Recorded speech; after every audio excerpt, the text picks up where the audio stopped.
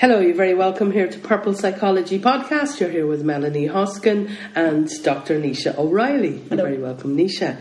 We're on episode 87 and we're talking about third level group work.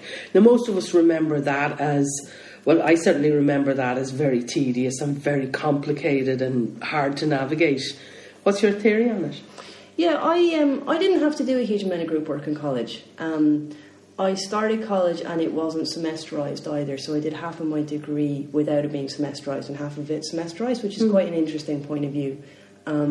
So in terms of group work, I had lab group projects, so you did the projects with people on the day, but you wrote up your own separate work, so your grade depended on your work, not on everybody else's. Okay. And if the project didn't work for, say, some reason, like I remember once I went into a different lab because I had to change, and the lab group I was working with were a disaster, and so I asked to go back and do the project again, to do that particular experiment again with the physics group, and I did. So actually I just went back in another day and did it a second time. So I think I've been kind of waiting to calm down about this one. I've worked with an awful lot of third level students this year who were very stressed out about group work. I really kind of feel like as if the goalposts have been moved. And it's funny because one of my own teaching team was part of a review process at one stage in an Irish university. And he was the only person who spoke up afterwards at the end of the review and said the group work is not fair. Because not everybody is loud and assertive and very good at working in a group. My biggest problem with it is that there's nobody to facilitate a group. So you're expecting people to know how to do group work and how to do group skills. The lecturers are not actually facilitating how it's being done. They're not forming the personalities well to work together within the group. If somebody does run into trouble and say one person does all the work out of the project, one or two people end up pulling an all-nighter to do all the work because nobody else bothers to turn up and do the work. Everybody's mark depends on that, and so you have one or two conscientious students doing all of the work, while the others don't bother to do anything and then get the same grade as everybody else. And if you don't do the work and pull those people up, you're jeopardising your own grade. So the whole thing for me, it's like, if you want to teach group skills because you think it's productive to do that for the workplace, fine. But you can't allow people's grades and people's college experience to depend on that experience. And what we're doing at this stage is that it's actually so detrimental to the college experience that people are not enjoying college because of group work. So for me, group work is the equivalent of homework in school. It's become the thing that's so problematic to navigate and so stressful, and particularly for the introverted, conscientious students, that they're actually hating the college experience. And if you are if you're a very creative person and you're working in a creative course, this is even more problematic, because not all creative people work to a process in the same way, and they're not actually being allowed to work the way they need to work. With creative ideas, it becomes very difficult because some people will go away and do a lot of research and will have a lot of really great ideas for something, but they may not be the most articulate or the loudest person in the group, and so their ideas aren't being taken on board. And sometimes the very simple, very boring, box-ticking person who shouts the loudest, who's done the least amount of work, actually ends up running the creative project, which is very hard. And then they end up sort of feeling like, what's the point? Why am I here? So all around, it's becoming a really stressful thing for people, and a really negative experience. And it's affecting people's grades, which seems very harsh to me. If I was stuck in this vortex right now, if my science degree grade had depended on other people, I would have been in screaming at someone in someone's office. But students are not actually doing that. They're not being assertive enough to go into their head and go, this is rubbish, I can't hack this. And what happened in a case recently that I know of, a number of people couldn't do, say, the time schedule that was set up. And so you ended up with, say, 15 people floating, and they formed a project with 15 people. Okay. I'm sorry, how is 15 people supposed to complete the project? That's just a farce. Is the problem group work, or is the problem the lack of support or facilitators? I think it's the concept of it. I think it's trying to...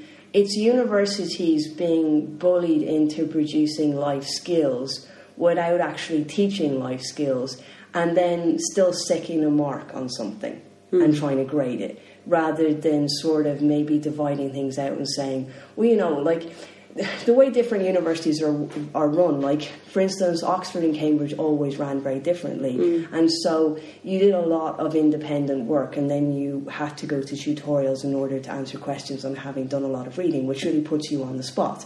And so there's different ways of running things that have always been in universities, and it's like as if someone has latched onto this idea that having people work as a group is a great idea, but they haven't thought out the pros and cons of it.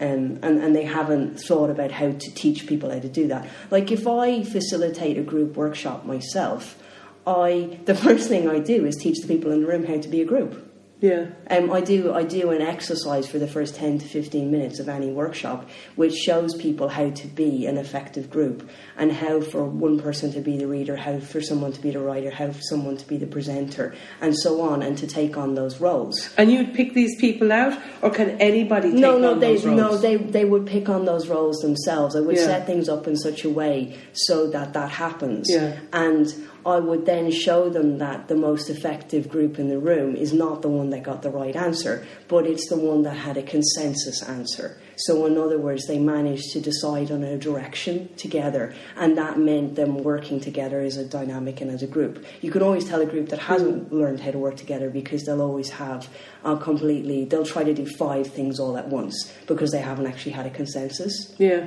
And they haven't had an effective leadership within a group. Okay. So every group needs a leader. Yeah. And every group needs a presenter. Okay. And every group needs somebody that basically is a bit like the treasurer who articulates what's happening. And so, but none of those skills are being taught in universities, and someone's grade matters to this. And the experience is very negative. Like, I think it's bad when I can walk through a university now and I can spot the first years because they're the only happy people there. Yeah. So we've actually systematically in the last 5 years, in my opinion, messed up third level education as badly as we've messed up second level.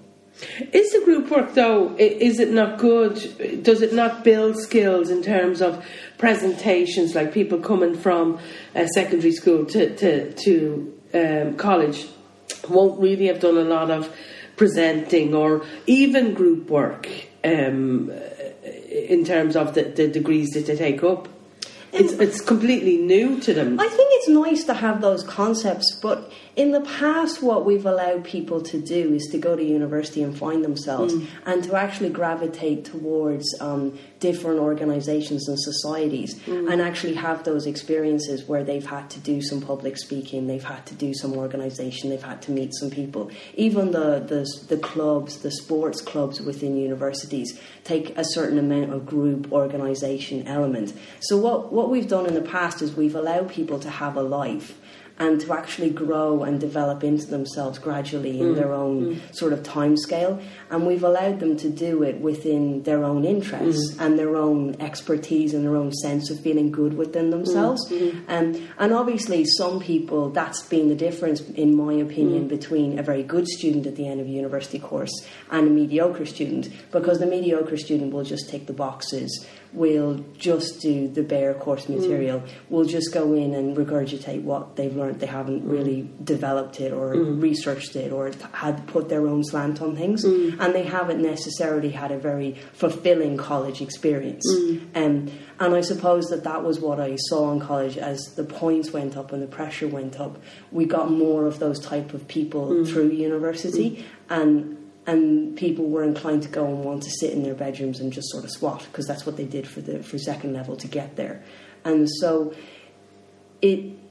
what we've done by semesterization and by continuous assessment and everything else is we've put students under so much pressure that we're not actually allowing them to develop, and we're not allowing them to have a full college experience. I think we would be better encouraging people to have a full college experience and to get those skill sets by being a fully rounded student. And that's certainly what you would expect from somebody in Oxford and Cambridge. So what would colleges now have to do in order to facilitate those kind of changes? I think they have to seriously look at the continuous assessment schedule.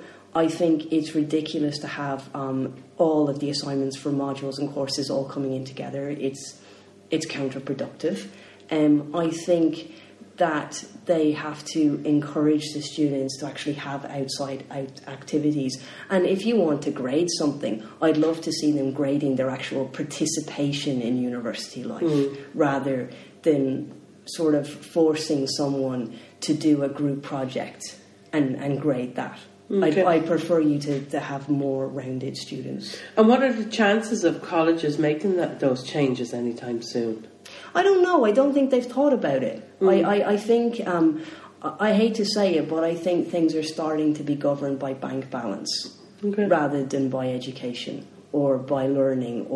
And if you do want to bring in new skill sets, I think you need to think about it differently. I think it's become very difficult to be a well-rounded student now. Okay.